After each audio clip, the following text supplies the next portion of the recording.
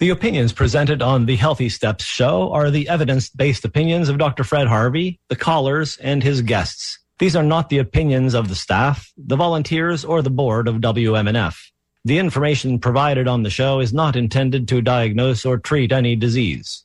There is no implied patient-physician relationship in these calls. The nature of the calls is educational and informational only. Hello, Healthy Steps fans. This is Dr. Fred Harvey. Today's show is a compilation of prior shows' recordings. Thus, there are no call-ins today. Join us next week for another exciting, informative call-in show. Until then, have a healthy week. This is WMNF Tampa, 88.5 FM. Well, good morning, everyone, and happy Monday. So, again, we're back to talking with Dr. Fred, and a lot of change is happening in our world today.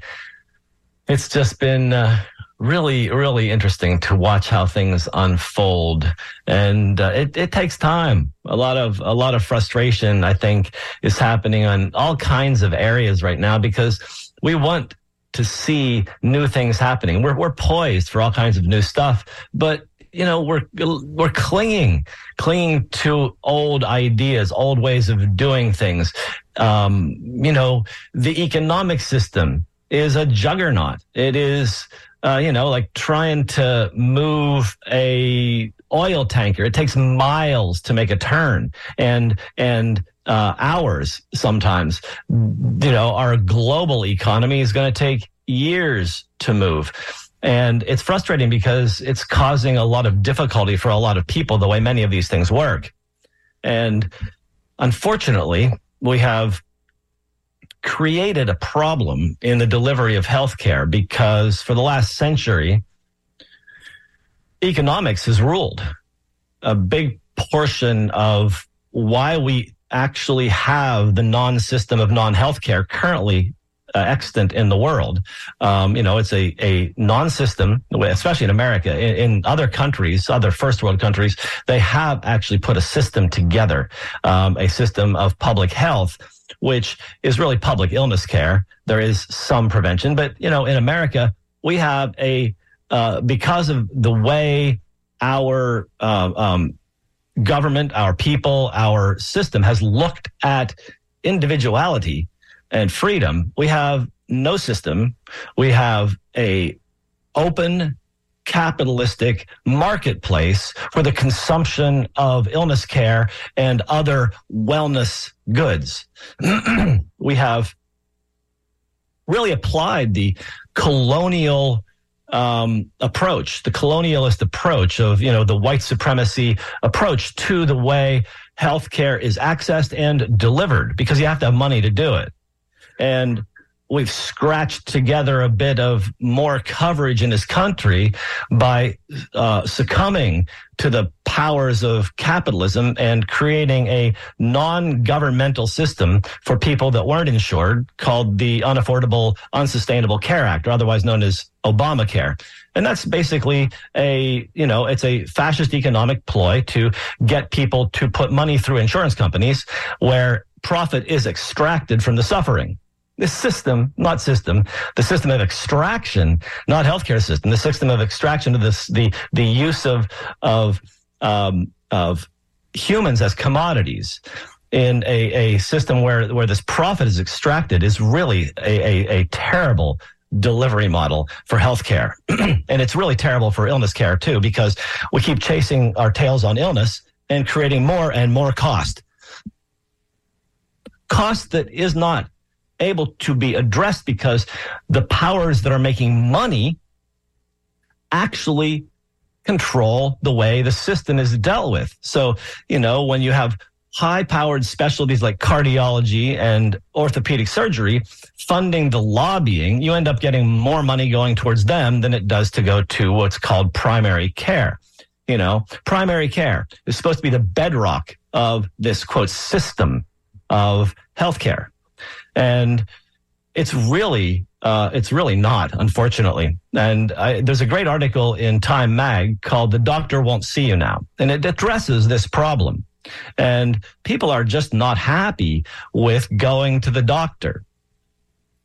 And so we have issues where we wait and wait and wait to see the doctor. We fill out a mountain of paperwork, mostly insurance related. Wait in that scratchy paper gown to see the doctor after you waited 3 weeks to see the doctor. And then you wait 30 minutes or 40 minutes or 50 minutes in the office waiting in that. And then in quotes, you see, quotes the doctor, whose back is to you and the head is in the computer. 10 minutes later, you're back in the lobby with a lab order or a referral to a specialist.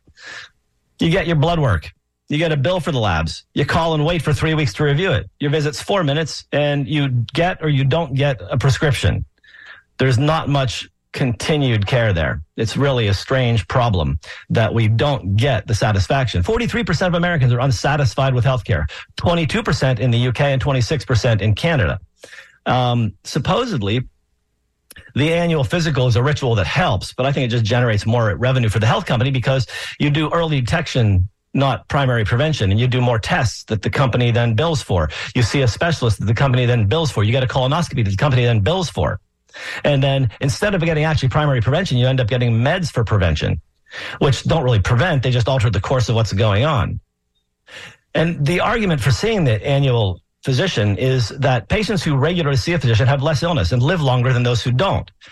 The argument is also that those who take a multivitamin live longer and have less health problems than those who don't. But here's the concept. This is not a clean study when you look at these people. People who regularly see a physician, who regularly take a multivitamin, are people who are conscious about their health. So people who are conscious about their health tend to be healthier because they take an interest in it and they do what's necessary, which is the key to any healthcare system, is that the owner of the body needs to take responsibility for the body. And I think there's a lot of people that want to take responsibility for their body today, and we have callers on the line already. Indeed we do. We've got one of our ever faithful friends, Greg, on the line, and we've got a long-distance call of Rob from Minnesota. So let's go to Greg. He has a question about neuropathy. Good morning, Greg. Gary, I'm sorry. Oh, okay, it's better, Gary.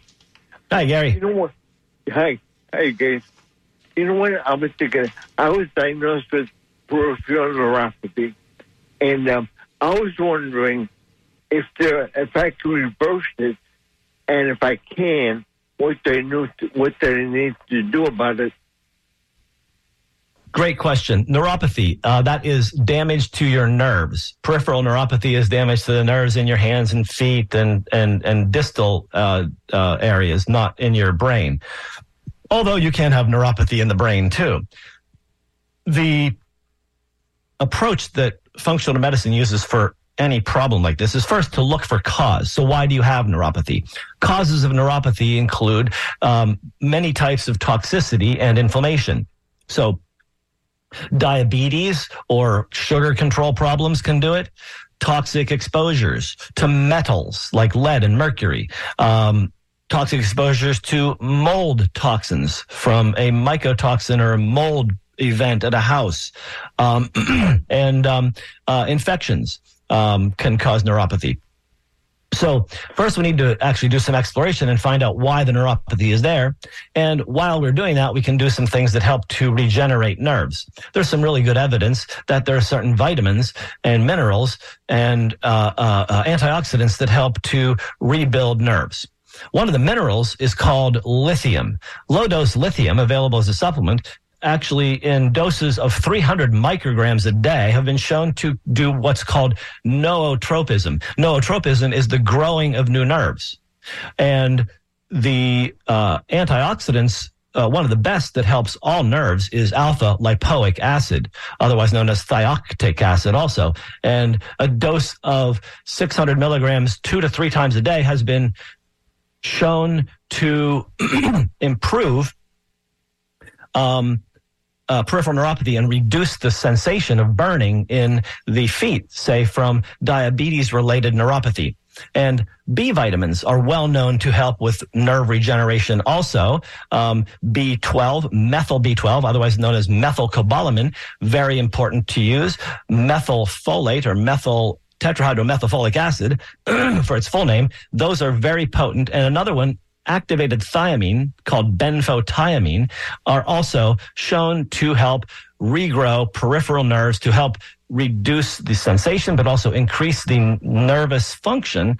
And so these are all really good things to do. And then to regrow the sheath of the nerves to help the fat part, omega-3 fats, fish oil, very important, 4 grams a day. And another is getting good coconut oil. Saturated fats help with the nerves too. And so those are all things you can do to really support nerve growth. Oh, and phosphatidylcholine coming from liver and eggs, also another good nerve food. How's that help you, Gary? Or is that was definitely a mouthful. Yes. And could exercise help? Well, exercise, as far as I know, hasn't been shown specifically to help here, but it can't hurt, because every time you exercise, you increase your circulation and reduce inflammation, and those are two things you really want to do to improve your overall function. All right, now, it's a pretty darn good show so far, you got to admit, but it is someplace between deja vu and a flashback, and that's because this is a pre-recorded show of some of the best of the Healthy Steps show with Dr. Fred Harvey. And because it's a pre-recorded show, I regret that we won't be able to take any phone calls today. But, by golly, next week we'll welcome you back like the prodigal sons and daughters that we love here at WMNF Tampa. Now let's get back to the fun at hand. So I've just been looking at some news articles and news items and thinking that we're watching the unraveling of the Western medical establishment. It's really desperate and grasping at straws to try and keep things together. The narrative that they want to control in a lot of different areas is failing to actually bring forth the information that they want. And it's very difficult to prop up a narrative against the obvious. And I'm seeing these things that keep showing up that make me question what it is that my I guess former colleagues are thinking. When I look at a recent abstract, an abstract is a distilled down version of a more extensive article or report in medicine. They abstract some information from it and give you the summary, basically. And in Circulation, the journal Circulation, which is one of the American Heart Association journals, published at the end of January, they talk about atrial fibrillation and dementia.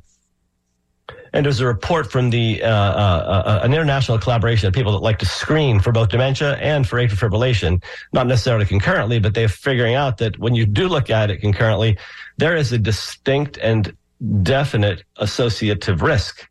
People that have atrial fibrillation have a higher risk of dementia. That's not saying Alzheimer's, but we dump most dementia into a bin called Alzheimer's. And one brilliant doctor, Dale Bredesen, wrote a book called End of Alzheimer's, Reversing Cognitive Decline. And in that book, he lays out that there are several different ways to look at Alzheimer's and break it down into different subcategories or subpathologies. Like the basic Alzheimer's disease is related to the genetic misstep called ApoE, and go on from there. But there's a vascular dementia, a vascular component. And that's where the atrial fibrillation comes in, because atrial fibrillation results in things like cerebral microinfarction. That's a big one, right? So a brain tiny stroke. Little tiny clots flip off from the atrial fibrillation heart and end up in the brain, and they cause damage. And over time, you get small hemorrhages or bleeds, inflammation, and you get atrophy.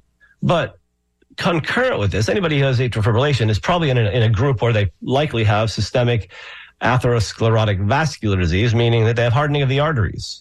And that's one thing that I see quite often in dementia patients, is that we have hardening of the arteries in the small blood vessels in the brain, and that is vascular dementia.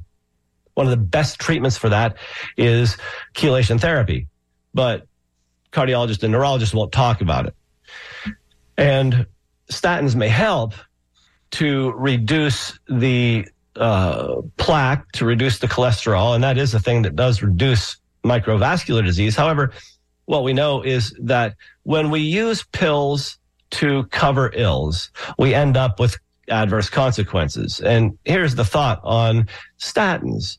5 years on a statin it's been shown that you're likely 50% more likely to have diabetes. Now, why would that be? Do you think statins as an anti-inflammatory drug are actually really causing more diabetes? Frankly, I don't. And we haven't had causative data that shows that this is what's happening. What seems to be clinically the case to me is that Western medicine doesn't coach people to do the right thing. Western medicine throws pills at people who have bad behavior and bad lifestyle. And so when you take somebody who eats a diabetogenic diet or a diabesogenic diet, in other words, a diet that makes people fat and diabetes prone, you're going to get hardening of the arteries. And then if you put a pill on board to cover up the symptom called high cholesterol, symptom, it's not a disease. It's a symptom of bad attitude, bad diet, bad behavior, no exercise. And so if we cover up these bad ideas with a pill, we're going to end up with a secondary complication, diabetes. And so the same thing's happening here. Atrial fibrillation is not a disease in and of itself that just shows up out of the blue for 99% of people. Atrial fibrillation has several very specific causes. We know that sleep apnea is a huge cause of atrial fibrillation. We know that excess alcohol use is a huge cause of atrial fibrillation. Those are the two principal causes. And so we also know that chronic alcohol use in doses enough to cause atrial fibrillation also cause brain deterioration because it erases your brain cells. There's something called Korsakov's dementia, which is alcohol-related dementia because your brain atrophies. And so we have this situation where we talk about things in Western medicine and label them, but we're not really talking about what the real issue is. And so, Bob comes into the doctor and has atrial fibrillation, and the doctor says, here's your atrial fibrillation medication, so you don't have atrial fibrillation. And here's your blood thinner so that you don't get a stroke from the atrial fibrillation. But did the doctor actually, most cases, look for sleep apnea or do an alcohol intake history to find out if the person is actually doing too much? Because more than an ounce a day is enough to actually induce it in somebody who's sensitive, especially if they have sleep apnea, and alcohol will make the sleep apnea worse. So we're associating atrial fibrillation with dementia, but treating atrial fibrillation isn't necessarily going to actually treat the dementia. We need to actually treat the cause. And so I see this happening on a regular basis across the board. We just don't get these kinds of good information out about our medical reality. And that makes it a little difficult for people to really, especially clinicians in the front line, primary care doctors who are actually becoming now at more and more shortage because the field doesn't remunerate them enough and puts all the stress and all the burden on the primary care doctor to be responsible for all these parameters that the subspecialists don't want to deal with. And so it's really skewed the way healthcare is delivered. It skews the way people think about healthcare. And in the system where doctors have become commodities in their own medical industrial machine, they don't have time to actually sit and talk with a patient and figure out what actually is going on to get the result that we need as far as health targets are concerned. There's delusion happening all over the way medicine works today. And I'm not talking just about on our less than adequate clinical assessments and approaches to treatment, but funding and payment. There's a really interesting thing, since insurance companies have turned this into a profit industry, in a totally different way. They've come up with all kinds of interesting ways to restrict the pay of a doctor, and doctors have figured all kinds of interesting ways to essentially scam the system to get more money out of it. It doesn't take into account the fact that there's actually a client, a patient in the system that actually is being used as a tradable commodity here as well. And so I was just reading this article from the News and Observer, Raleigh, North Carolina newspaper. People ask me where I get my news sources. Everywhere. I may look at 3,000 different sources because I'm constantly scanning for interesting information. And so, yeah, I won't stick to, major news sources, because I know most of them are a bit polluted by the people who own them and their directed storylines. But there are still some good local news reporting that you can find.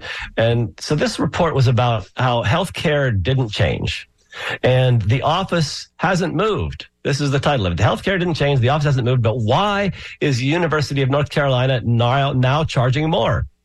Well, so the story is that the UNC had 3 dermatology clinics, and they were outpatient dermatology clinics. And now the hospital system has decided, well, we are going to scam some clients now and scam the insurance industry. So they found out that, and Sarasota Memorial does this too. They create hospital-based clinics. And I found this in my review of billing. Like, well, I have an option for doing, quotes, a facilities charge for when I do a visit. I'm not using that type of billing anymore, but looking in my EHR, I can see that there's an option for doing a facilities charge. And I understood about it, but now I'm seeing how this revenue generating gimmick is what a health policy expert calls this. And I totally agree. What they do is they change the ownership of these clinics to make them hospital based. And that allows them to charge an extra 50, 75, some kind of dollars on top of the visit, just so they can cash in a bit more. It squeezes more dollars out of the patients and the payers and sends it right into the healthcare system. It's really skeezy business. It's so sketchy. And I think that anybody who's actually seeing a physician at that's part of a hospital group should ask if they're getting a facilities fee. That's just an extra fee because the hospital owns the practice. It's like an administrative fee. So it's a way of them just making more profit off of you. I think that's really foul. But I guess we've lit up the lines now, so let's have some talk. Yes, we've got Doug in Tampa who's got a question for us. Good morning, Doug. Good morning, gentlemen. Thank you for the call. Allow me to call in the knowledge that you put out for the community.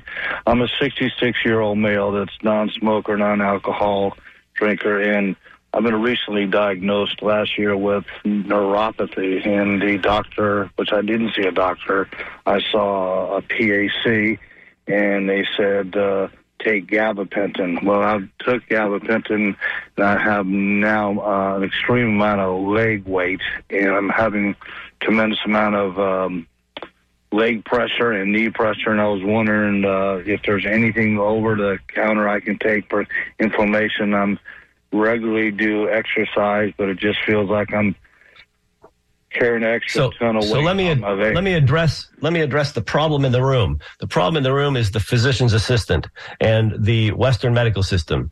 Gabapentin doesn't treat neuropathy. I'll say it again. Gabapentin doesn't and has never and will never treat neuropathy. Gabapentin dulls your brain so you don't notice that you have neuropathy. That's its purpose. That's its only purpose other than controlling seizures. So when a doctor offers you gabapentin for a problem that is killing you, you might ask, can we do something about the problem rather than making me hide the problem and think that I'm not dying? And so the approach here for a neuropathy is to find out why you've got it. What toxin is bothering you? Do you have Lyme disease? Do you have mycotoxins? Do you have toxic metals, or do you have petrochemical toxins? What's going wrong? And then what are you missing? Are you missing B12? Are you missing folic acid? There are issues that you can address in different ways, but you need a doctor who's actually willing to actually do the workup and find out why you have neuropathy, not just treat your symptoms and forget about you. Interesting. Yes, I have stopped going to that particular doctor because I heard some feedback that the gabapentin is not really good for you, but I find myself to be using that as a candy to maybe mask that, but I have been that's what it's doing. Acupuncturist, and they're pretty decent, but my blood work came back a little bit high on calcium and real low on vitamin B12. So I go once a week for an injection, and she gives me them in each knee and in the thigh, and it seems to help temporarily, but then a week or two later, I'll be back to normal. Then maybe sometimes I won't have no pain for a week or two. Well, B12 is going to take months to work and help you rebuild the nerves. So you just keep getting B12. If you were low in B12, that's definitely an important thing. But I would actually go to the website ifm.org or instituteforfunctionalmedicine.org. And down here. find a doctor who does functional medicine near you and actually get a real assessment from somebody who actually can help shift the course of your ship. The acupuncturist is helping. They do healthcare. You need to find somebody who does healthcare, not the PA who did illness care for you. Okay, So IFM.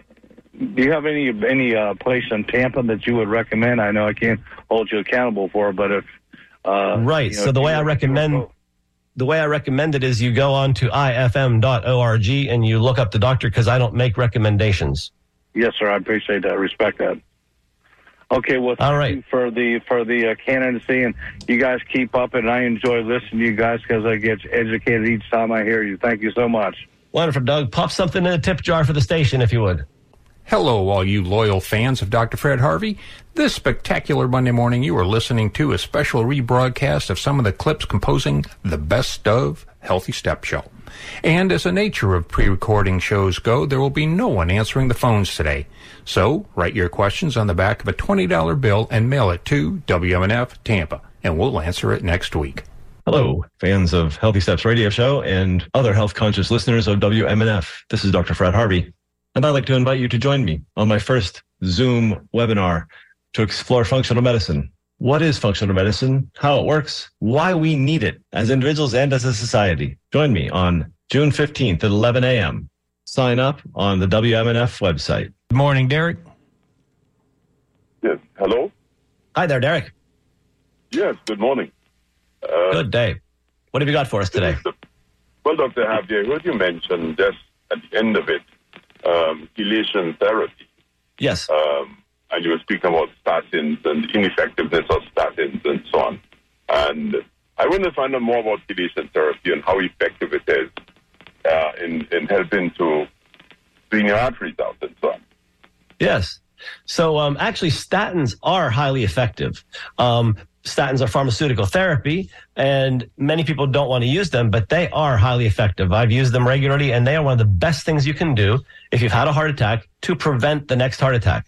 No matter what you read online, they are highly effective tools, and they have very low adverse consequences, which we know about and we can monitor for and we can stop. So I still use statins because they're effective tools, and I try to use all the tools that we have.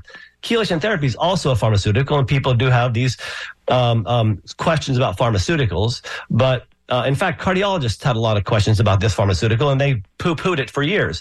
And there was a cardiologist at the University of Miami, Gervasio Lamas, and Tony Lamas did the first study called Trial to Assess Chelation Therapy, TACT. It was published in 2013 in the Journal of the American Medical Association. It looked at about 1,800 people who had heart attacks. And the therapy was done for 1 year, 40 treatments in 1 year. At 5 years out, they were assessing all of the outcomes. So if somebody's had a heart attack and they've gotten a year's worth of chelation therapy, 5 years out, they have a 20% reduced risk of dying of all causes, a 20% reduced risk of going to bypass surgery, a 20% reduced risk of having another heart attack. If that person who had the heart attack also had diabetes, they had a 50% reduction in all those things. Better than any statin drug can provide. It cleans out the arteries very nicely, and it gives you a rejuvenative therapy that is unlike any other therapy we have available for cardiovascular disease. I see. So let me suppose that you did not have a heart attack because I didn't have one of those. I caught, my cardiologist caught a small blockage in one of the arteries in my heart. Yes. Before it got to that stage. But I just want to take care of it instead of putting a stent in or something like that. Right. Well, stents are only effective as far as cost is concerned, as far as complications are concerned, in one situation, and that is when somebody's having an active heart attack. Using stents to cover the symptoms of cardiovascular disease on an ongoing basis is more costly, has more complications, and doesn't really work as well as using medical therapy, regular angina therapy, and statins, et cetera. And so cardiologists know this. There have been at least 3 studies that have said that stents are less a choice than medical therapy, but cardiologists still do it because people have been marketed on it, sold on it, and they want it, and the cardiologist makes a heck of a lot more money than writing a prescription. And so we have a skewed specialty bias towards stenting when their own literature tells them it shouldn't be done. Okay, well then my cardiologist is on the right track because he didn't recommend the stent right away, but he put me on statin. So you think I should use the statin and get... I think if you have a cardiac lesion, you should be on something, a regimen that gets your LDL cholesterol down to 80. If you can't do it with diet, exercise, and other lifestyle change, then you probably need a drug. Well, that's what I'm doing now, diet, exercise, and, but I never smoked or drank alcohol much. So yeah. I'm now increased my exercise. I'm now on a diet where I've eliminated animal products for the time being and see what effect it would have and so on. Good. I think you're on the right track. Chelation is still an option for you at some point, though. It rejuvenates all of the arteries, and it does give you an advantage. Okay. Well, I'll see what I can find a chelation therapist somewhere in Petersburg or Tampa. Thank you so much, Dr. Harvey. I listen to you every week. I love your program. Thank you. Glad to be here for you. Drop one in the tip jar for the station. Will do. Thank you. We have Celeste on the phone with a question about pain relievers. Good morning, Celeste. Yes, I have constant pain because I have different issues, and I have to use Aleve quite frequently. I was wondering, could you recommend some better pain relief medication?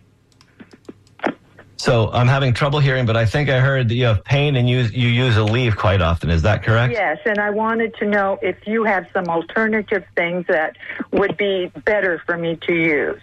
Yeah, she's wondering if you have alternative things that might be better than the Aleve. Why is she taking Aleve? Well, I have severe stenosis. I have, in my lumbar region, I have osteoarthritis in my shoulder, and I have arthritis in my neck. So something is bothering me constantly. Okay, so sounds like degenerative arthritis disease, low back pain, spinal stenosis, and other areas.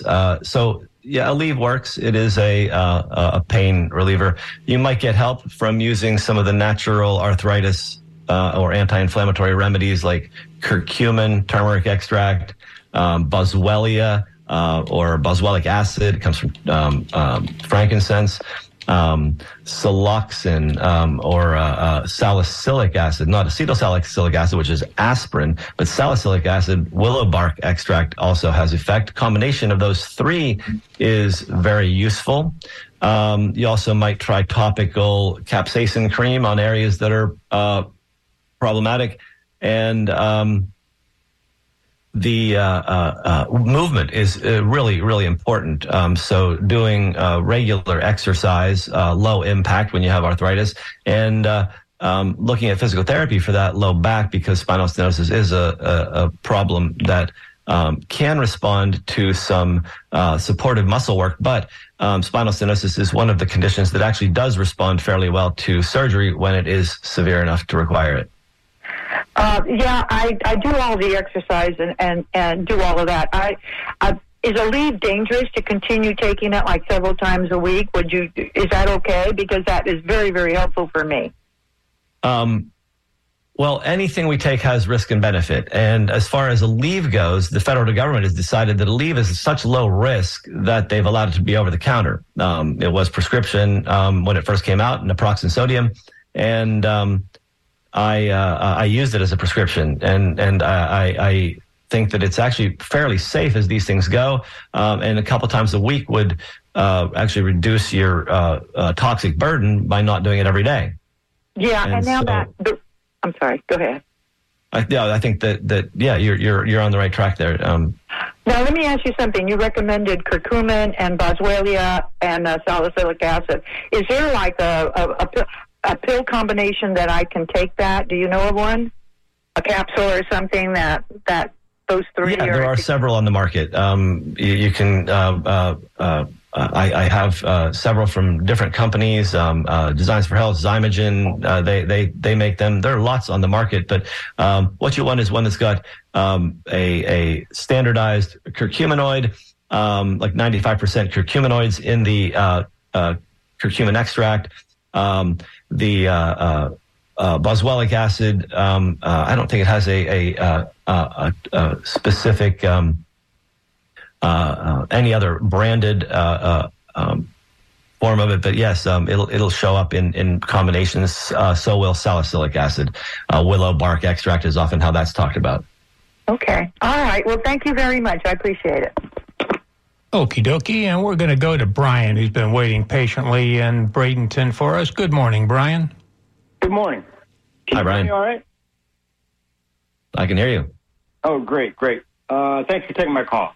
So my question is about cholesterol, and just wondering if the science is starting to shift. My LDL has always been a little bit out of range, like in the 130, 140 range, and total cholesterol is over 200, like average between 210 to 230, 240. And I've avoided taking statin drugs. I just really don't want to go there. And I've been reading lately about it's the lack of vitamin K2 that sometimes I think causes our liver to process cholesterol in a different way. And by like eliminating egg yolks, that's actually a negative side effect. Can you speak to that, what your latest research is? So cholesterol is, from my perspective, a symptom of vascular inflammation. It goes up when you're damaging the blood vessels, and the nature of the inflammation. It's so many different things could be involved here. And one of the more interesting, it's been in the literature, but it's not really been looked at by doctors very much because we've basically consigned it to thinking about gout, but it's much more important than that. Uric acid. Your uric acid levels are important. If your uric acid level is over 6 or even over 5.5, you want to consider that your diet is actually pushing on the cholesterol, and it probably is, as is with the numbers you're talking about. And so things that actually drive the uric acid elevation, which is also going to help to raise the cholesterol, is fructose, fruit sugar. So doing fruit juices and things like that are not good. The nature of uric acid is that when it's elevated, it irritates the blood vessel, and then you respond by actually spackling with cholesterol.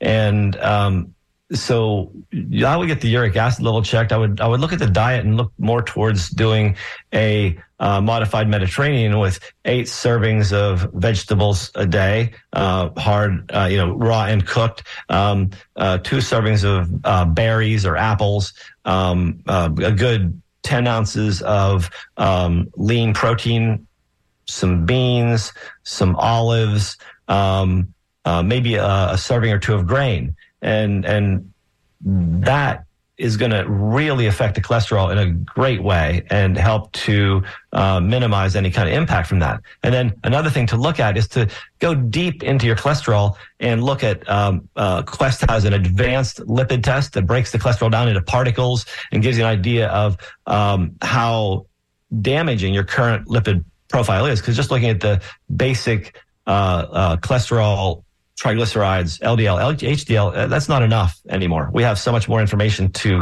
look at. So, I think you can still avoid the statins, but you need to really look at what's going in and how you can adjust that. And something as simple as fiber, 1 fiber capsule before every meal may completely alter the way you deal with cholesterol. Awesome. That's very interesting. A couple things I hadn't considered in there. Calcium score. Do you put much weight on that? Yeah, actually, a calcium score is going to tell you how much actual, old, inflamed, damaged arteries are in your heart. Calcium plaque happens when you have damage that sits around for a while. And the inflamed cholesterol plaques basically turn to soap and get calcified. And so you get these calcific things in there that show that you've had prior inflammation. It may not be inflamed now. We don't know. So they're a good guide, but they don't tell us whether or not you're having active problems. Okay. So, I'm coming up on 60 years old and actually in really good health. And that's the only number I've got that's of concern is my cholesterol. I've kind of avoided the calcium score just because of the radiation, but I think I need to just put that aside and see what's really going on in there. Yeah, you could do that. You could do a stress test and just see how the function is. Yeah, and that's come back very positive. Then I don't know if you have a normal stress test, I don't know if I'd worry about doing a coronary calcium score. Really? Okay. Yeah, I mean your function is good. Who cares what the anatomy looks like? Honestly, just get your cholesterol down. Okay. All right. Well, thank you very much, and I really appreciate what you do on the show and help a lot of people. You're very welcome. Glad to help. Okay. Great day. Bye-bye. Yes, my jolly flock of aficionados, if these snippets of the show should sound familiar, you are right. You are listening to some of the greatest questions and answers from the Healthy Step Show with Dr. Fred Harvey. Because this special presentation is pre-recorded, I sincerely regret that we won't be able to take any phone calls today. But stay with us, because this rebroadcast has some listening treats so rare you'll want to keep them in the museum of your heart in a parlor you love to visit called WMNF Tampa. Let's go to Eva. She has a cancer treatments question. Good morning, Eva. Hi, can you hear me okay? Yes, hi, Eva. Hi. A few weeks ago, I heard you give some recommendations to a person who was concerned about some, fairly routine squamous cell skin cancer.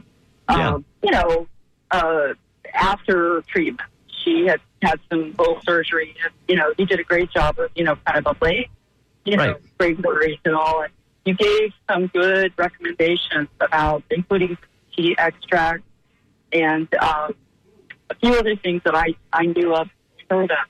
But my brother, who's under 60, has a stage 3.5, possibly 4 laryngeal tumor that he has resisted having surgically removed. He's been diagnosed closer to 2 years. He's been around a very caustic radiation and chemotherapy. Now he seems to be holding on Keytruda treatment. And I realize this is very specialized. You may more information, whatever. Yes. But he, he went through a terrible bout of pneumonia and almost died. A big, regular-sized man, 5'10", went down to 95 pounds. His oxygen levels went way down. I was afraid he died in my car on the way to the hospital. But he got through all of that, and he's strong and very mindful and willing himself to live, doing his best each day. And I've really learned a lot about watching, what someone with cancer has to go through. But where and whom or how can we get some very good recommendations, like I feel would be appropriate, like the one she gave the lady today? What the heck can he take, do, drink that might spend this cancer grip so that he can live? So you're dealing with a very different thing from a superficial squamous cell that's not metastasized. So when you get to stage 3, 4, you're looking at a very aggressive tumor. And the thing is, squamous cell is the tumor that does respond to that medication, Keytruda. The caution with Keytruda is anybody who's had an autoimmune disease it's contraindicated in. I've already had one very special person very close to me who chose to use Keytruda, but she really didn't want to admit that she'd had a prior colitis problem, and actually Keytruda induced the colitis, which caused a significant deterioration. So if there's any kind of prior autoimmune problem, I would avoid that.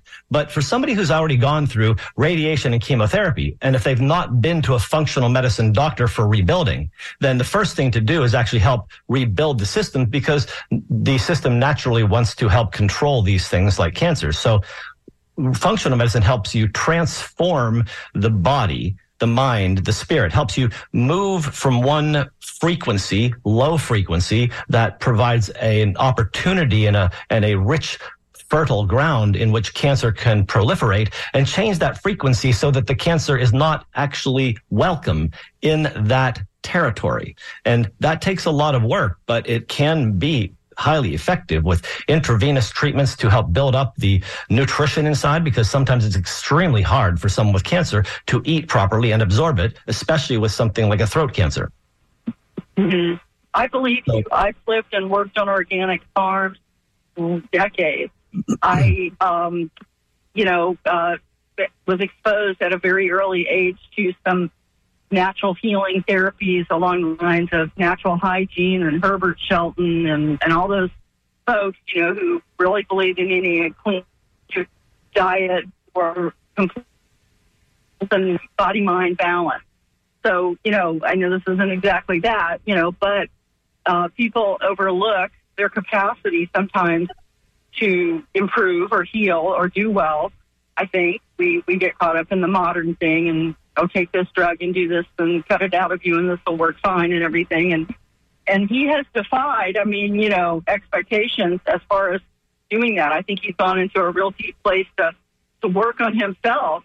Yeah, it sounds like he really has an internal will to live. It sounds like he really wants to do this. So I would find him a local functional medicine doctor near where you live and get a good consult and really start a rebuilding process, because you need rebuilding, especially if he's considering doing another chemo. Right. Well, if I contact you, could you help me identify practitioners in the Tampa, Brooksville area so that he could work on this? The most effective way to do it would be ifmifredmary.org. Institute for Functional Medicine.org has a physician finder, practitioner finder. So you can get a lot of data there. And you can also actually just Google locally functional medicine and you'll find it there too. Okay. Well, I really appreciate it. I hope it helps many people. To know I believe about that, it will. Link, to find people who know what they're doing to advise us. Yeah. Yes. Very good. Good luck, and I hope he does well. Thank you very much. You're so welcome. Yes, my jolly flock of aficionados, if these snippets of the show should sound familiar, you are right. You are listening to some of the greatest questions and answers from the Healthy Step Show with Dr. Fred Harvey. Because this special presentation is pre-recorded, I sincerely regret that we won't be able to take any phone calls today. But stay with us, because this rebroadcast has some listening treats so rare you'll want to keep them in the museum of your heart in a parlor you love to visit called WMNF Tampa. All right, and got Christina from St. Pete. Good morning, Christina. Good morning, Dr. Harvey. Hi there. For taking my call. I've called in a couple times before. You might remember me. So I'm calling about my mom. I called during one of the shows when you did the laser therapy, but I'm not sure if that really applied so much to my mom. So I wanted to get the skinny on her psoriatic arthritis. And just to give you just a quick snippet of back history, she was diagnosed with psoriatic arthritis about, I would say, a little less than a year ago. Her doctor put her on methotrexate, which they say is the only thing really for psoriatic arthritis unless they do a biologic. And for whatever reason, my mother is terrified of going on a biologic. I'm not sure why. I don't know too much about this. Additionally, she has a thyroid condition since she was 13 and suffers. Okay, so that really helps right there. The thyroid condition and another autoimmune condition. The first thing to do would be go gluten-free and dairy-free and egg-free and bean-free. Do a Wahls, WAHLS' diet. Terry Wahls has a great diet you can look at online. And that is the first thing I would do with anybody who has psoriatic arthritis and a thyroid problem, which is probably Hashimoto's thyroiditis, because you don't get other things that young.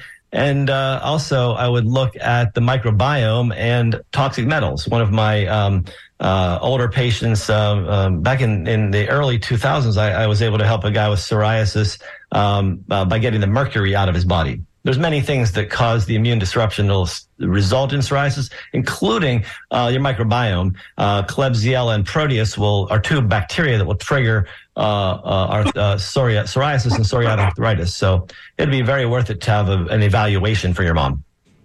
Great. So you said gluten-free diet, dairy-free diet, and what was the third thing?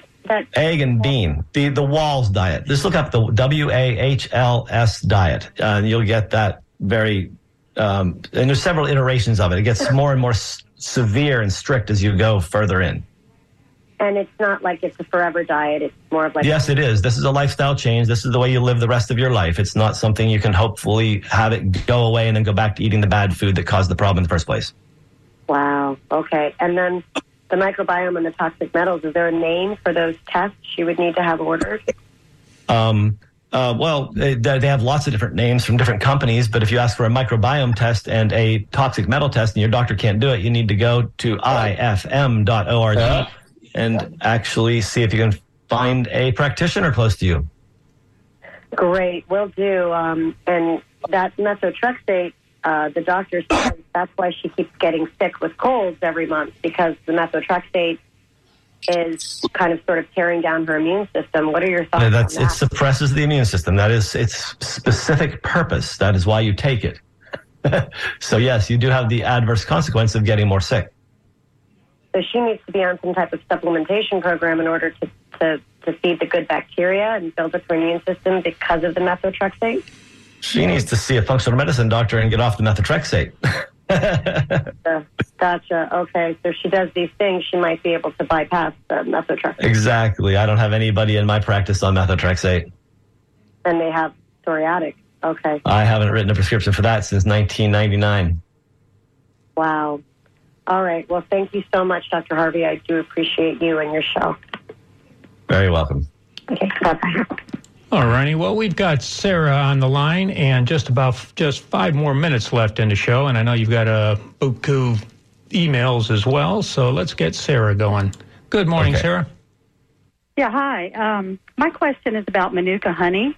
I have some that I bought locally that says it's 10 plus MGOs, methyl glyoxyl units. I bought some in New Zealand that's 100 plus, and it goes all the way up to 400 plus. So I wonder, is there a value in that number, and what does it do for you? So there probably is a value in that number. This is why they are listing it. It might be marketing. That's a value. It could be actual medical benefit. Honestly, I don't know enough about Manuka honey to tell you whether or not it's going to do anything for you. I just know that honey itself has some great biologic properties, and used in moderation, it can be useful for everybody. Okay, thank you. I've heard to take it when you're sick, so I don't know if that's... Yeah, no, I've heard the wives' tales too. I just don't know of any research, and I've not really actually applied it myself in practice. Okay, thank you. You're welcome. Robert in Brandon, what holistic integrated protocols do you recommend for AFib patients? Well, the first thing is find out if you have sleep apnea, because it's one of the principal causes. The second cause, or the other principal cause, I should say, is alcohol. So if you're using alcohol, stop it. And if you have not been checked for sleep apnea, get checked. This one is for Duran. Let's see. Alzheimer's with paranoia. Now, that's a problem. People with dementia don't do well with the atypical antipsychotic medicines that work on paranoia. They can cause some significant problems. So actually, I have watched people calm down very significantly with lavender oil, putting a lavender oil infuser in the room, or putting a little cotton pledget, taped to their lapel or whatever with some lavender oil on it, may just take the edge off. But then you have to actually really look at all the other medications that are going on into the body, and are they necessary? Things that may help with memory may make more agitated. Things like the regular Alzheimer's medications, Exelon and such. So you may want to not go there. David asks about Ozempic, you being used by bodybuilders as a weight loss and a cutting drug. And the question is it safe for this purpose? Look, it's not safe for any kind of stupid purpose. Bottom line, if you want to abuse your body, you can abuse your body. Big boys should be able to play with big boys' toys, but it's weird. Bottom line, I wouldn't be using Ozempic to get cut so I can show off my non-fat physique. It's like weird. What's the purpose? A good question here. Can Lyme be mistaken for ALS? Yes, of course it can. In fact, ALS can be mistaken as Lyme probably. But bottom line is, neurodegenerative diseases are definitely a Lyme-associated problem. And so we definitely have to pay attention to that. Dave asks, are there any supplements to help with diabetic neuropathy? Yeah, I've talked about this numerous times. Great stuff out there. Alpha lipoic acid, 600 milligrams twice a day. methylcobalamin, methylfolic acid, benfotiamine. These are great ways to deal with it. So you have been listening to the Healthy Steps Radio Show with Dr. Fred Harvey here on WMNF Tampa. Coming on up is 5 minutes of NPR News, and then get ready for the Sustainable Living Show, hosted by the Crackerjack team of Kenny Coogan and Annie Ellis. So until next Monday at 10 a.m., thank you for supporting and listening to the Healthy Steps Radio Show with Dr. Fred Harvey here on WMNF Tampa.